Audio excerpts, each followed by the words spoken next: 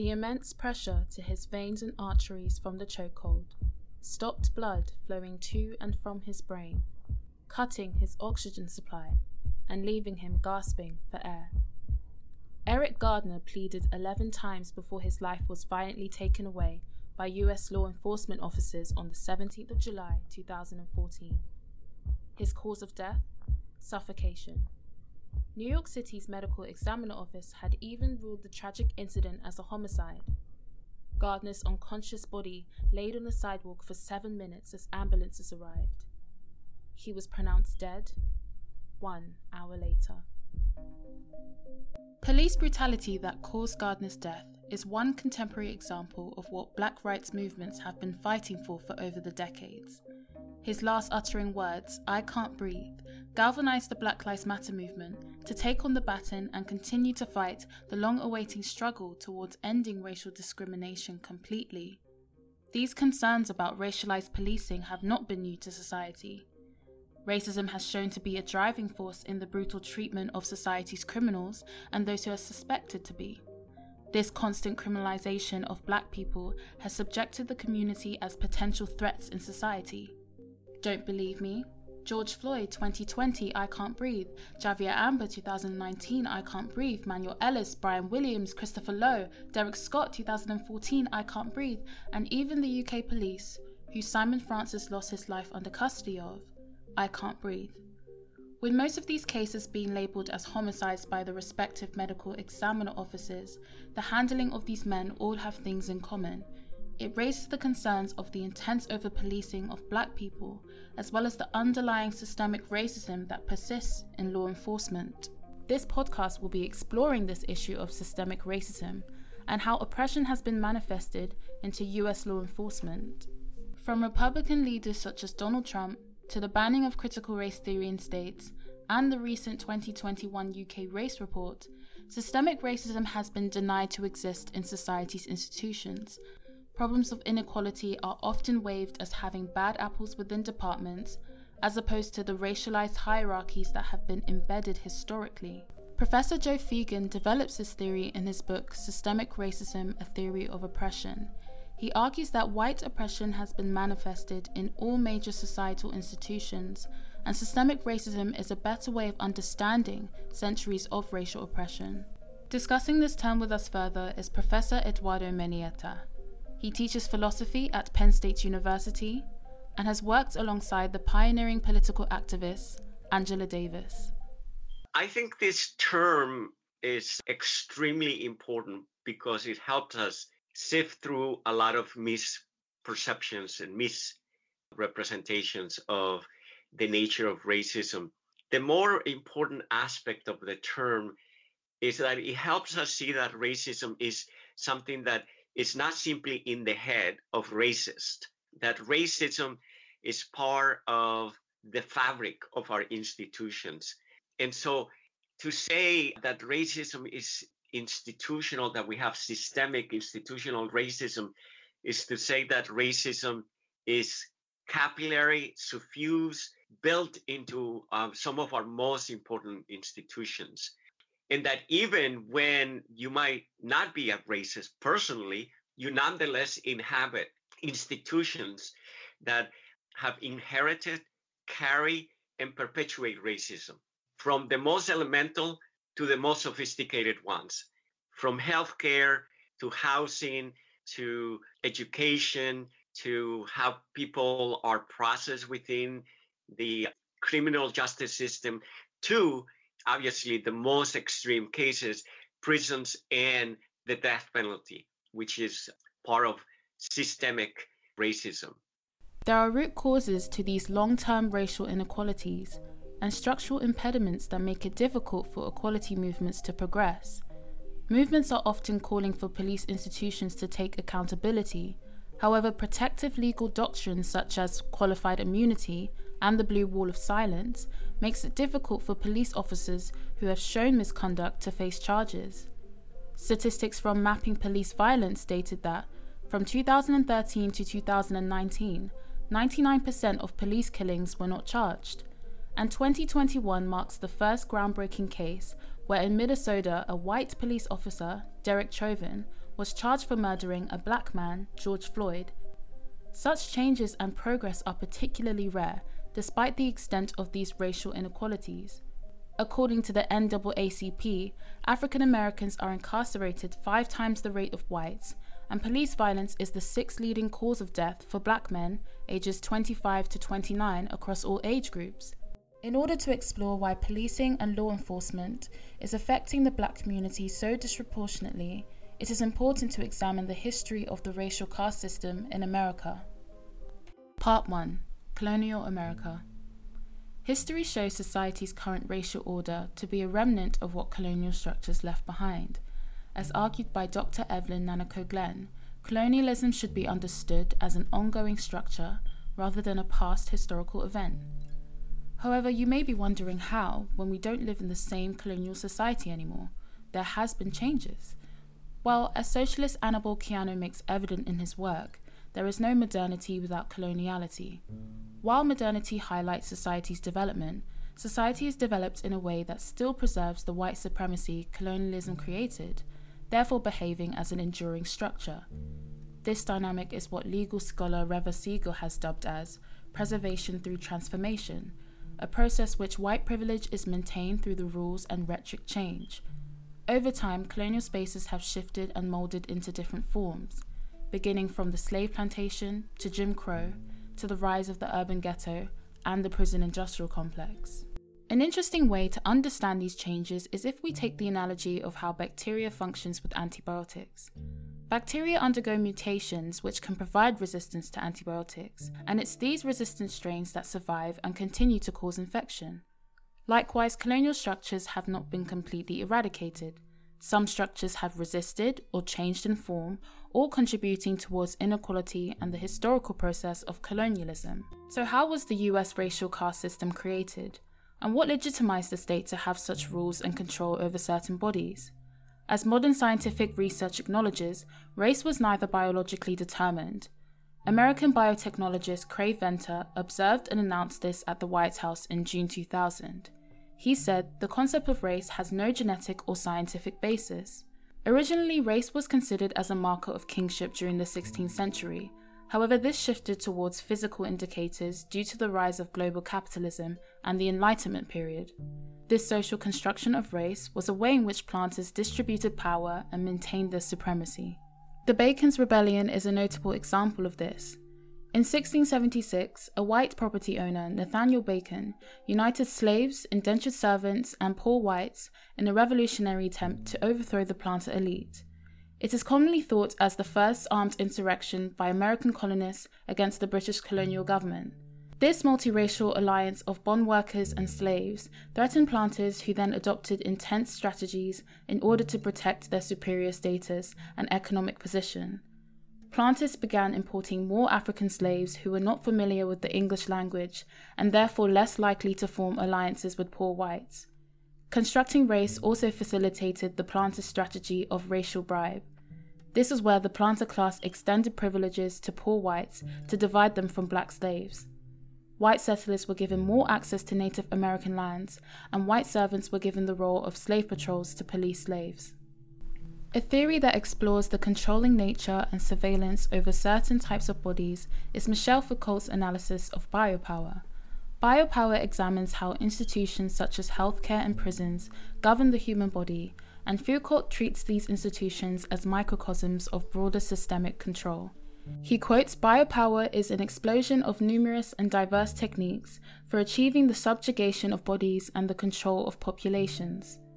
Through this theory, Foucault considers the emergence of state racism. He argues how biopolitics creates an idea of racial purity. This purification establishes a socialized norm where those who don't fall into it are directly punished. It provides the state with a justification for the treatment of certain bodies, and so in this case, racism becomes indispensable for sovereignty to exert power over death. Foucault uses this theory to explain racial control in Nazi Germany. However, we can apply this to colonial America. During the 18th century, when colonial exploitation was expanding, pseudoscience also developed. It connected physical features, behaviors, and civil rights towards race to justify the already existing social norms of slavery. The view that black people were savages was often linked to biological terms. Distinction between arms, brain size, and height created a narrative that black people were threats in society. The Enlightenment period solidified these definitions of race by linking the racial hierarchy as the natural order. Slaves were defined as 3/5 of a man under the US founding document. This stereotype that black people were savages and less than human rationalized the brutal treatment of slaves, as well as the murder that carried out following emancipation. It can be argued that such biopolitical power in colonial America created essentialist beliefs which set the tone for the prejudice and implicit biases society sees today. The police, in the United States at least, has been one of the primary institutions, if not the device, to enforce this racial biopolitics, beginning with the fact that some of the historical sources of police in the United States go back to the slave patrols. In fact, that's one of the earliest forms of police in the United States. The slave patrols then become the police that then becomes mutated into the police that is regulating where blacks go in the cities. The police is extremely entangled with the history of race in the United States. Part 2. The growth of racialized policing. Picture yourself finally gaining and living a life of freedom, having spent years in torture and agony, working away from family, and constantly fearing for your life. Now picture this being slowly stripped away. This hope and promise of freedom is broken down. It was never really what it seemed.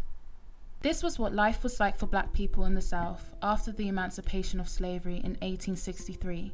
Initially, the Reconstruction period saw some improvements to black lives. The 13th and 14th and 15th Amendment, passed by federal states, extended civil rights to black people. It saw a period where black people were allowed to vote, acquire the land of former owners, and seek their own employment. There was, however, a growing opposition to these changes by former slave owners and white people in the South. Black people were caught in the middle of debates to maintain racial order, and one way of controlling this was through policing. Expressed by one planter in Alabama, "We have the power to pass stringent police laws to govern Negroes. This is a blessing, for they must be controlled in some way, or white people cannot live among them." Dr. Lydia Plath, Associate Professor of US History at the University of Warwick, discusses this further. So the early years of Reconstruction are quite radical. There's quite a lot of opportunities for black people, but then the backlash of the white South kind of becomes increasingly into effect, and that's where the over-policing comes from. And you can see this really early. So, for example, in 1865, right when the war was ending, states like Mississippi put into place what were called black codes. And the black codes are some of the earliest laws about policing free black people in the South. And what they said were things like, you have to be employed. If you leave your employer, you're considered to be a criminal and you can be arrested. They implemented curfews in some places. So you cannot be out at night.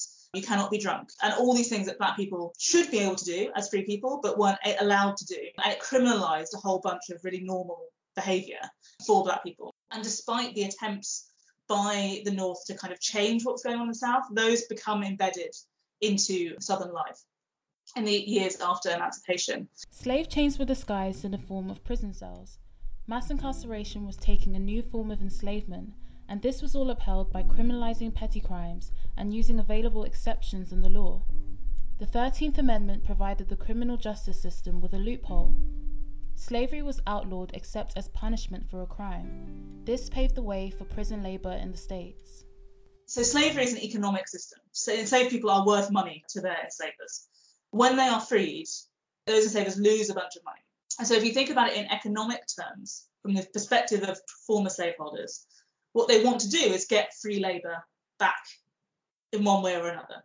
And so by criminalizing black people, what they can then do is arrest them, charge them, convict them of crimes, and then force them to work for free under what was called convict leasing. And convict leasing becomes a really big part of the Southern criminal justice system by the late 19th century. So one of the most famous books on it is called Worse Than Slavery, because there is no incentive for white business owners, people who are employing in inverted commas, these black convicts, to treat them at all well. So they literally work people to death and then just get another criminal. And so the criminal justice system feeds into this economic exploitation that means that black people are still having to work for free when they've been arrested on really, really minor infractions that we would not now consider even things that were illegal. This racialized exploitation of prison labor during Jim Crow is also mirrored through the prison industrial complex that America has today. Angela Davis develops this idea.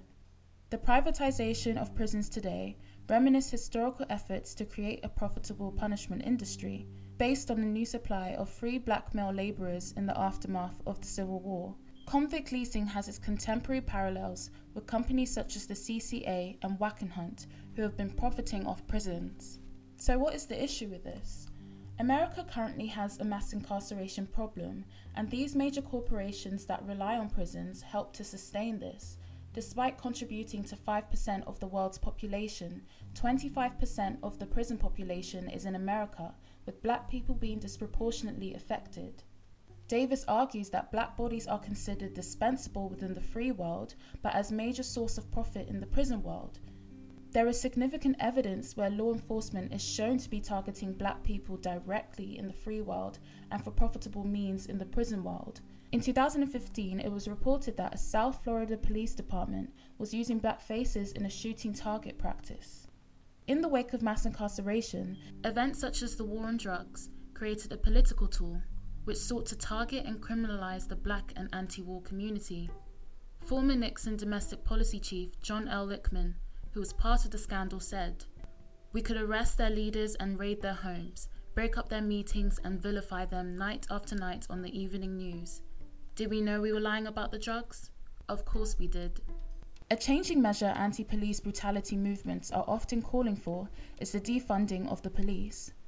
One reason for this is based on the claims that officers undergo pressure to increase their number of arrests in order to ensure their units will be funded. Edwin Raymond, an 8-year veteran of the NYPD, alleged in a lawsuit that the NYPD were using quota systems for arrests, and there was pressure to target predominantly minority neighborhoods. Racism is systemic in US law enforcement, as there is a recurring interest and economic incentive for officials to enforce policies which maintain the racial order that shaped America historically. Despite the work of organizations and charities to improve the problems of inequality, any deep threats made to white supremacy sparks calls for law and order.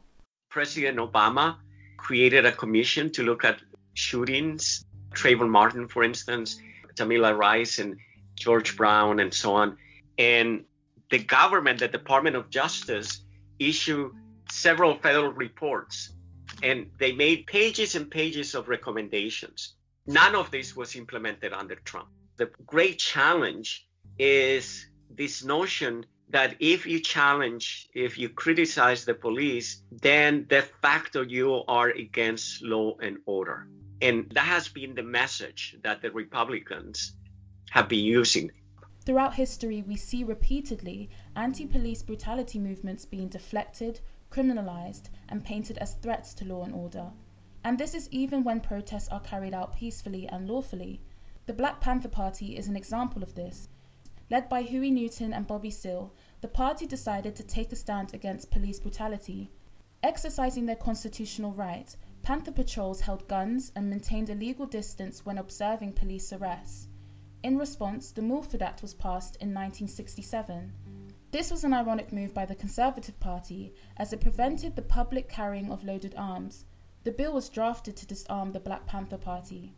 The criminalization of black rights movements is also evident in the disparity of how similar movements are treated.